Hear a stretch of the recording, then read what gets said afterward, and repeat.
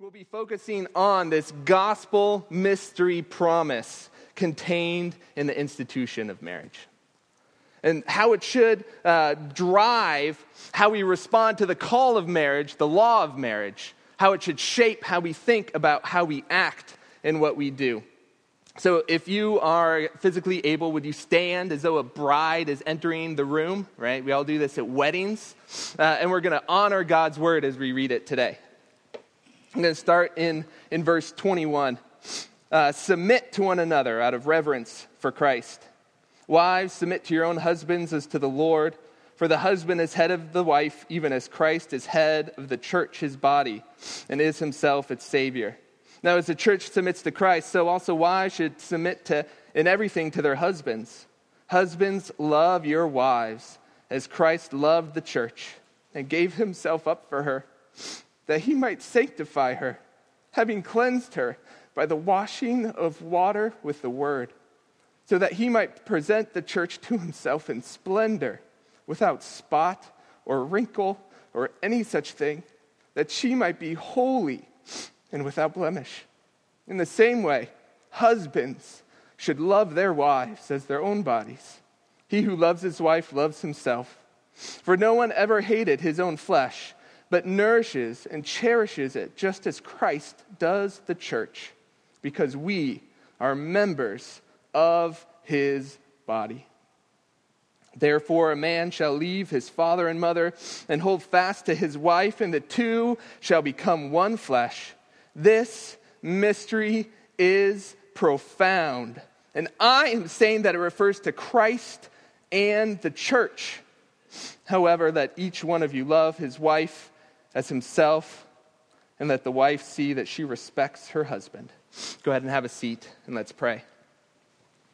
Lord God, as we look at this text, I pray that you would speak your word to our hearts, and that we might be reborn in the image of your beloved Son. Let us gaze intently into his brilliance this morning, so that the light of the knowledge of the glory of God in the face of Christ might be with us today, and it would drive away the darkness from our lives and from our world. I pray this in Jesus' name. Amen. So I got to start my timer here. There is a central analogy that is sort of unifying this whole text for us. I hope you heard it. As we were talking, as I was reading, there was an analogy. There were words like even as and like. If you took the SAT pre-2005, which is only, 10 people in this room, there was a whole thing that was about analogies, right? Blank is to blank, as blank is to blank. Everyone who hasn't, you have no idea what I'm talking about, but everyone else, you're in with me. And so there is a central analogy going on right here. There is blank is to blank as blank is to blank, right? So you have Christ, the husband is to Christ as the bride is to the church. The wife is to the church. But as we're reading this text, actually on the face of it, the way most people read this text is the first thing they see is law. The first thing they see is commandment. First thing they see is instruction. And so if you were listening, I bet that's what you heard. You heard, wives, submit to your husbands in verse 22. And in verse 25, you said, husbands, love your wives. Now, what is a command? A command requires your obedience. A command from God to you binds you in a way that makes you responsible for obeying that command. When God speaks, right, you ask, or when God says jump, you ask, how high, right? That's what law is. So when he gives us instruction, we need to obey it. And that shouldn't surprise us. If you've been here for the past couple weeks, chapter 5 starts off this section that we're in with this command. It says, therefore, be imitators of God in verse 1 as beloved children and walk in love as Christ loved us and gave himself up for us, a fragrant offering and sacrifice to God. So we are commanded to imitate God and walk in love. and what we find in verse 22 and then in verse 25 are what that walking in love looks like in the context of marriage. And not just Christian marriage. This is the way every marriage in the world has been designed and designated to operate by our Creator, by the man Jesus. I can say man because Jesus is man. But by God. Now, so God imitation, thinking, acting, relating to others the right way. God's way is what the law outlines for us. And so when we bump up against these commands, that's what's going on here. It's showing us God's design for things. It's showing us what it means to be somebody who does what God wants. If you want to act rightly towards your neighbor, look to the law of God. If you want to know what you ought to think about your neighbor, look to the law of God. If you want God's kingdom to come and his will to be done on earth as it is in heaven, look to the law of God. God imitation is love walking. As O Holy Night, we just sang this maybe last month, right?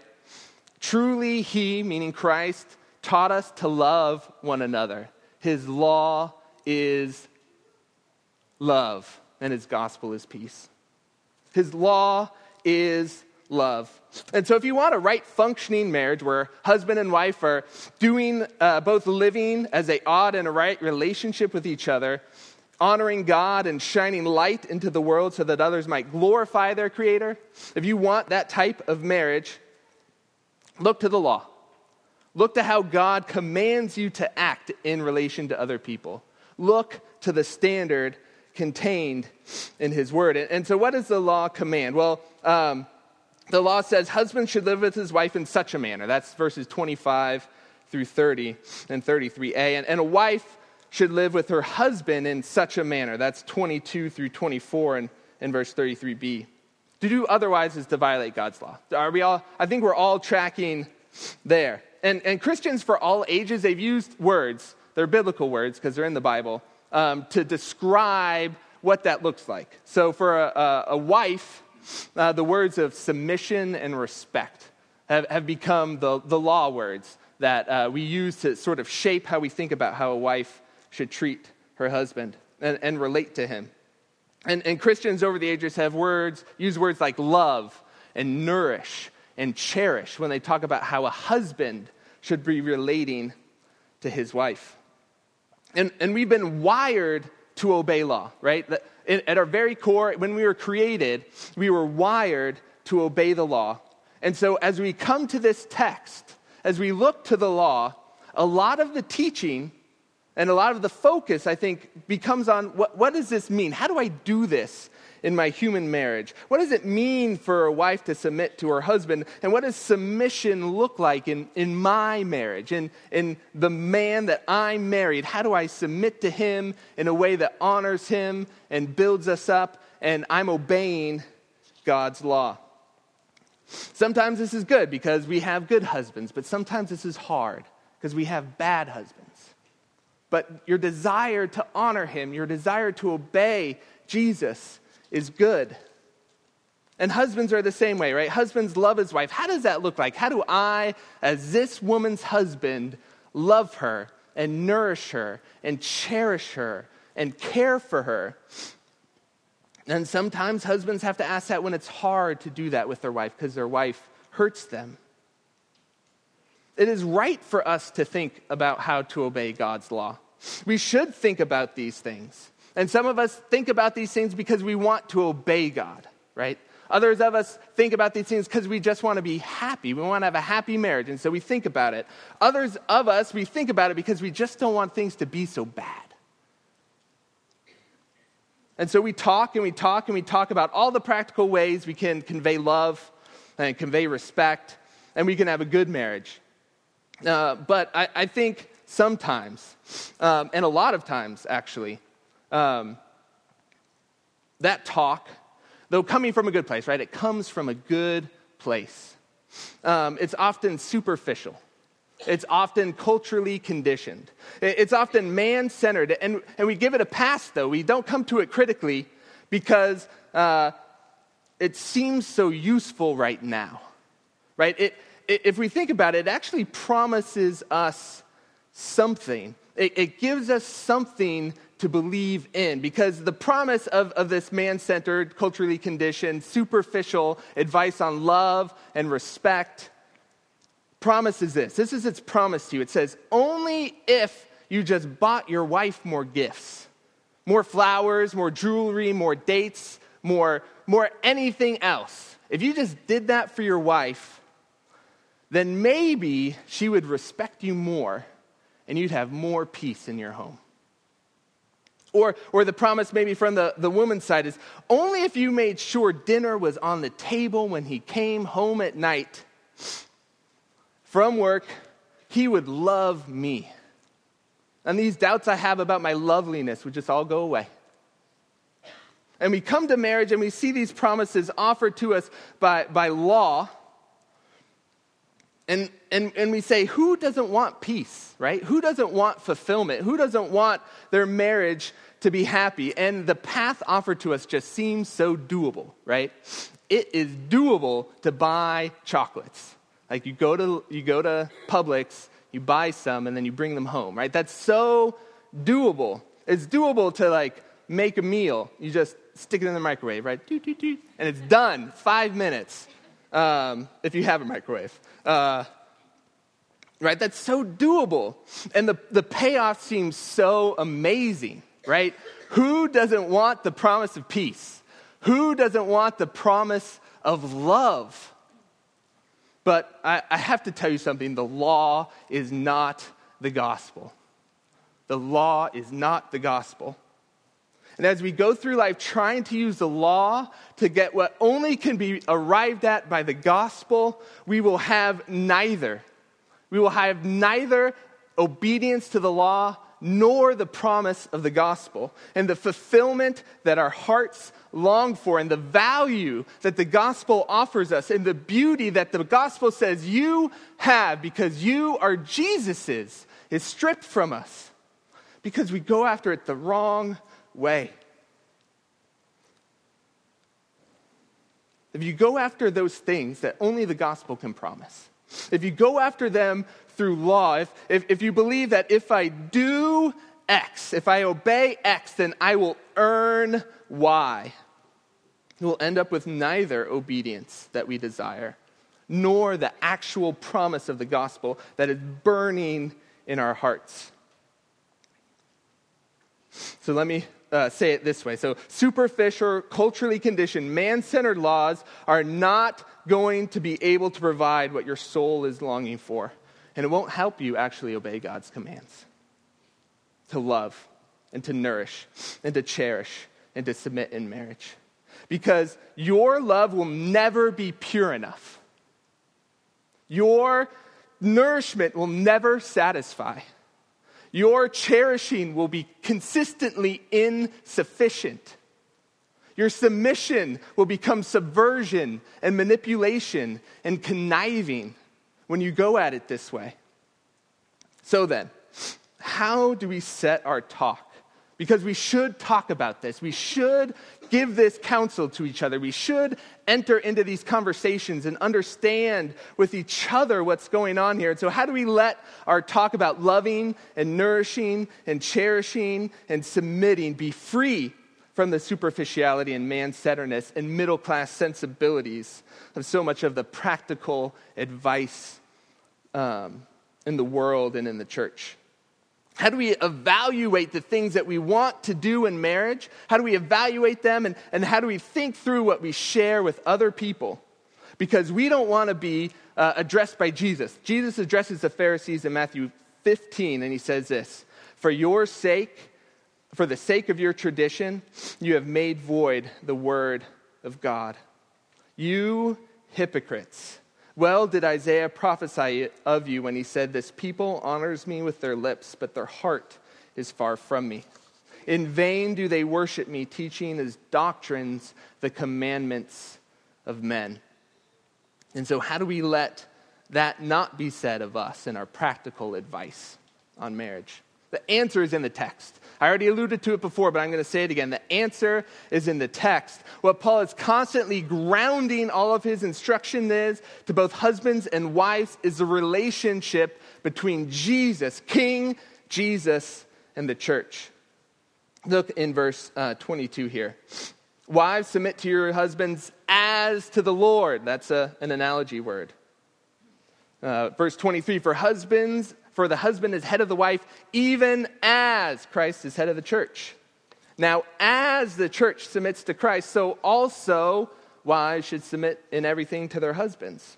And let me just say this. Does Christ ever ask anything improper to his wife, the church? Does he ever give her a command that would shame her? Does he ever push her around? The answer is no. Never. Not once, ever. And so that should be true of us as well as husbands. Husbands, love your wives as Christ loved the church. That's verse 25. Verse 28, in the same way, so we're referring to all of 26 and 27, where Paul says that Christ gave up his body for the church. And he did that to sanctify her, and to cleanse her, and to wash her, that he might present her to himself without blemish in holiness. In that exact same way, husbands should love their wives as their own bodies. Verse 29, for no one ever hated his own flesh, but nourishes and cherishes it, just as Christ does the church. Verse 30, because we are members of his body. And so, do you have this type of relationship with Jesus? Has Jesus done these things for you? Has Jesus loved you and given himself up for you, maybe on a cross, right? Has he borne your sins in his body on the cross that you might die to sin and live to righteousness? Have you been healed by his wounds? When Jesus stood up in the synagogue and read Isaiah chapter 61, and he said that he came to proclaim good news to the poor, that he came to set liberty to the captives, to recovery of sight to the blind, liberty for the oppressed, and favor from the Lord. Were you among the poor that Jesus was speaking that to? When Jesus said, I am the door of the sheep, and I am the good shepherd, and I have come that the sheep might have life and have it abundantly. And he adds that there are other sheep not of this fold, meaning Gentiles, people who weren't Jews. Are you one of those sheep for whom Christ is a good shepherd? Has a good shepherd laid down his life for you, his sheep, that you might have life and have it abundantly? When Jesus told the parable of the lost sheep, he's got 99 sheep, and the sheep goes astray. It's left the pack. It's all alone out in the wilderness. Did he seek you out and hunt you down and put you on his shoulders and carry you back to the fold? Do you have that type of relationship with Jesus? And have you, when others turn their backs on that man, that Jesus Christ, have you, when others have rejected him, to go after their own way, and he looks over to you and he says to you, do you want to go away as well? Do you say to him, do you answer him and you said, Lord, to whom shall I go? You have the words of eternal life, and I have believed and have come to know that you are the Holy One of God. And do you say to him like Isaiah 26:8, Lord, walking in your laws, we wait for you. Your name and your renown are the desire of my heart. Do you have that type of relationship with Jesus? Now, I was channeling the NIV there. Don't at me, bro. Do you have that type of relationship with Jesus? If you want it, it's yours. If you want it, it's yours. So if there's any bit of you today that wants that with Jesus, it's yours.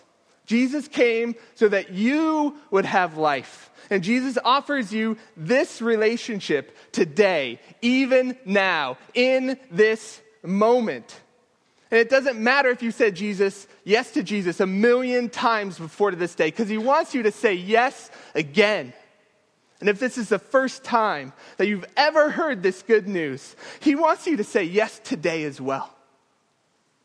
Jesus wants you to say yes. And why? Why is it this way? Like, if you think about it, why does Jesus want me to say yes every time I hear this message? Every time I hear this good news? And the answer is that this relationship with Jesus is a lot like a marriage. It's a lot like a marriage.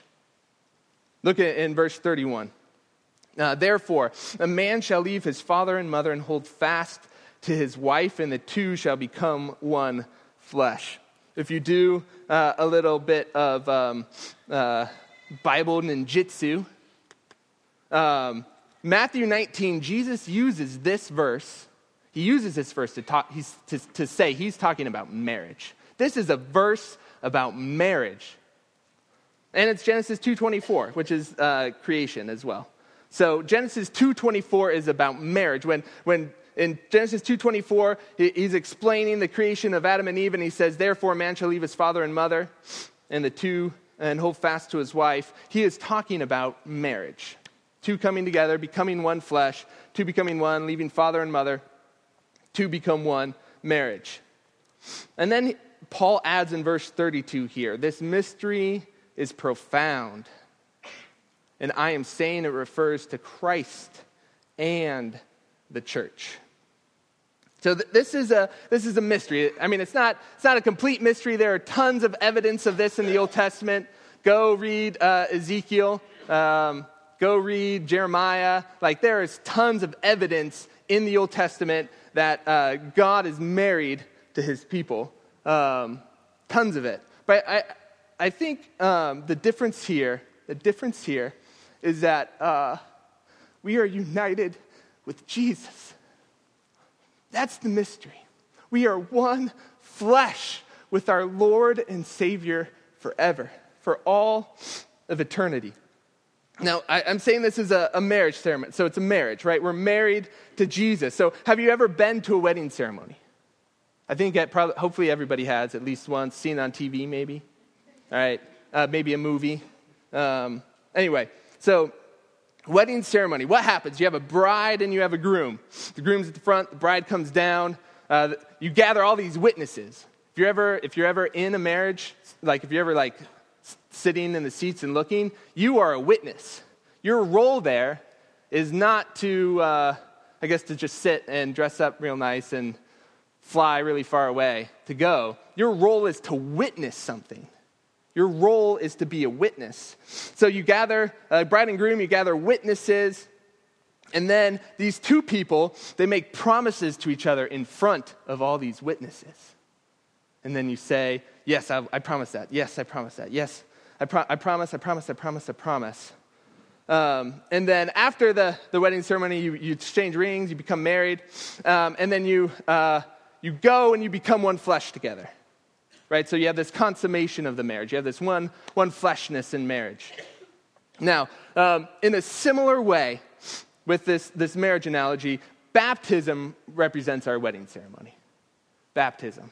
The bride, who's you, and the groom, who's Jesus, we all gather witnesses. We bring the church together, and we get you up on stage-ish, or maybe at a river, or however people used to do it in the past. We gather witnesses, we get the bride and the groom together.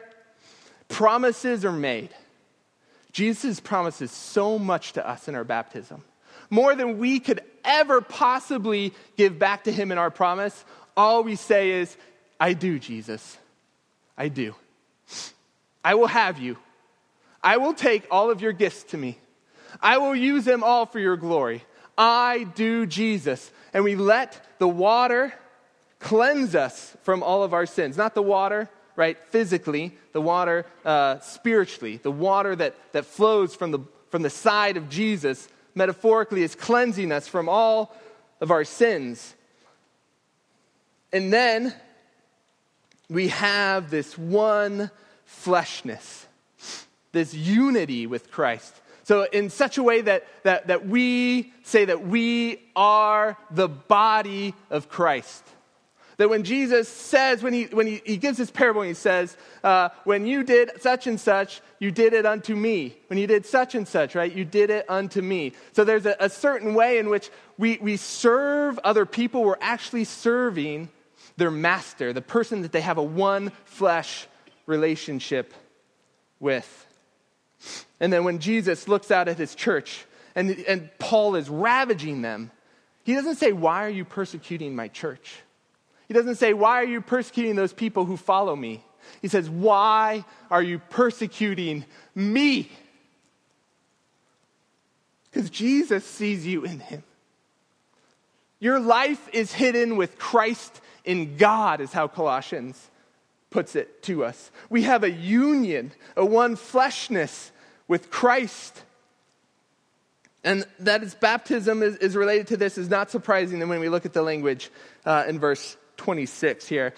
That he might sanctify her, having cleansed her by the washing of water with the word, so that he might present the church to himself in splendor. When you come out of the water, who are you presented to?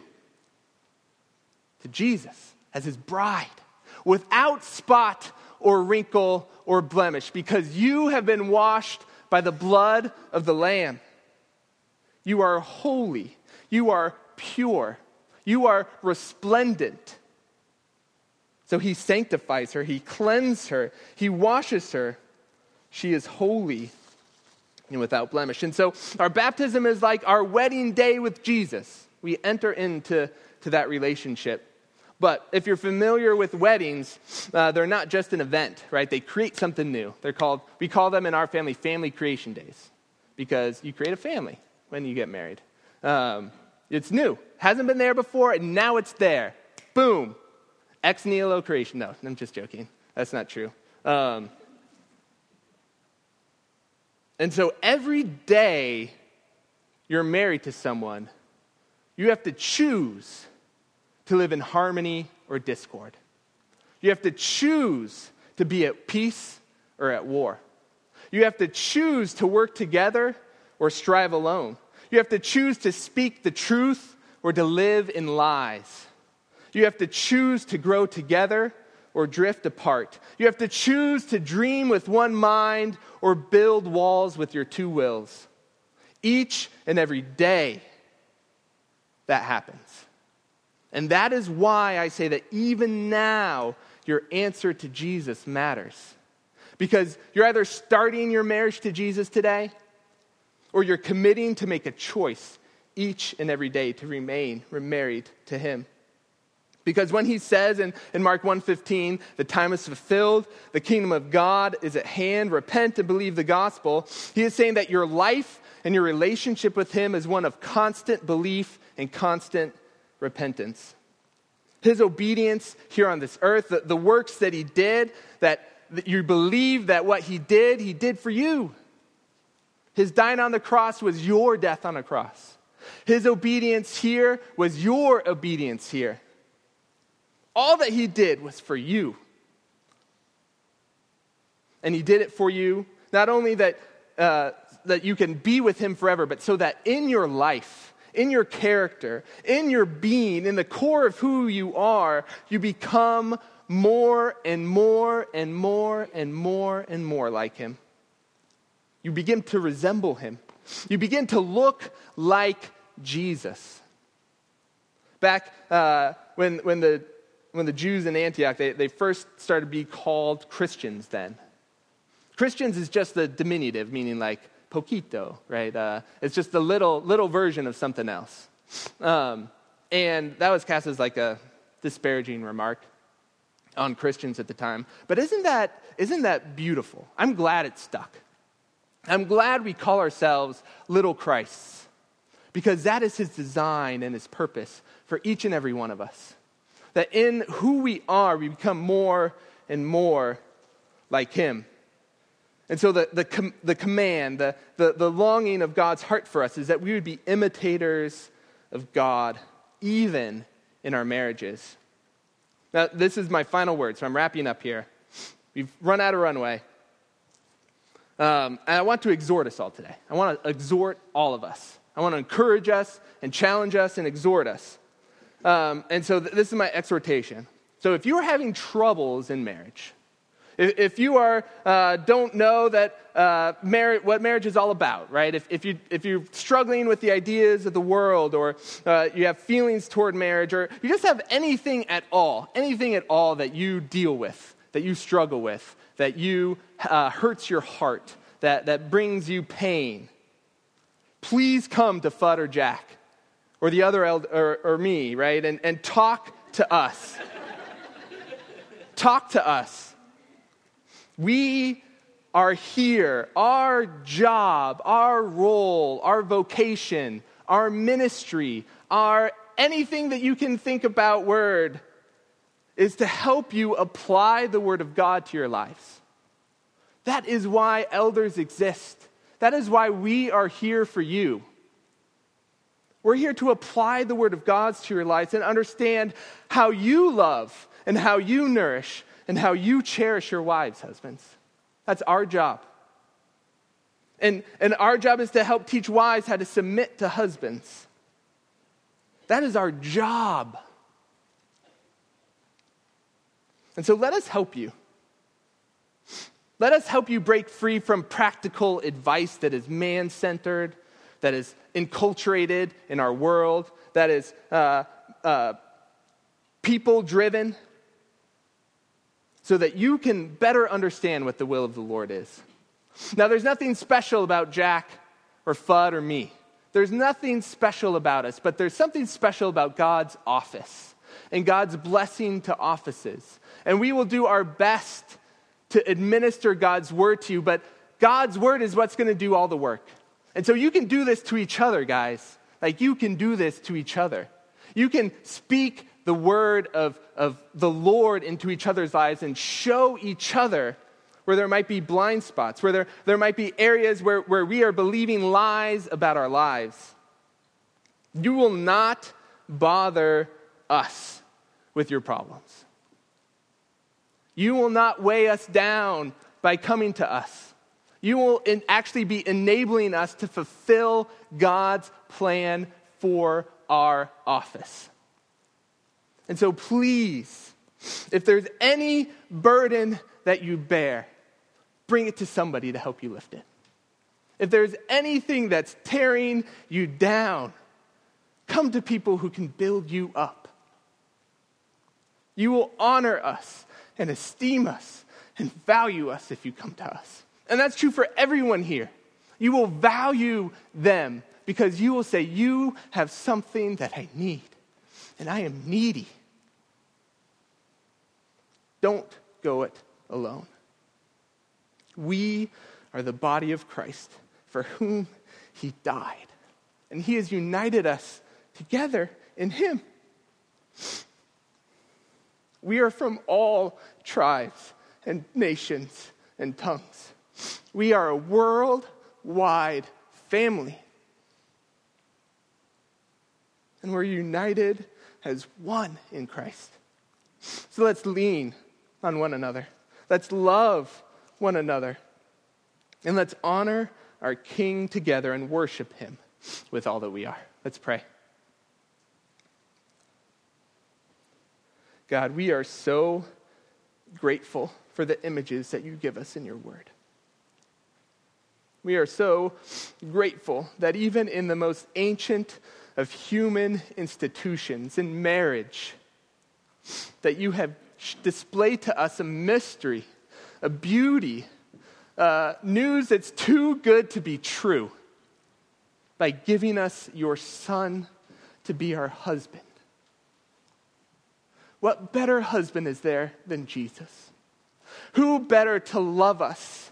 Who better to nourish us? Who better to cherish us and make us clean and present us to himself without spot or wrinkle or blemish. Who better than Jesus? So we love you, Jesus. We honor you, Jesus. Your name is above every name. No man has ever done what you have done, and no man can set me free from my sins. No man but you, Jesus, because you are no mere man. You are the living God. And so come to us, Jesus. I pray that you would give courage to those who don't know if they can share. I pray that you would give power to the people that they do share with, that your Spirit would be at work in that brother or sister, and that you would give them words of love, that you would give them words of healing, that you would give them words of power, and that your name would be hallowed as a result, and that all would come and worship before you. I pray this in Jesus' name. Amen.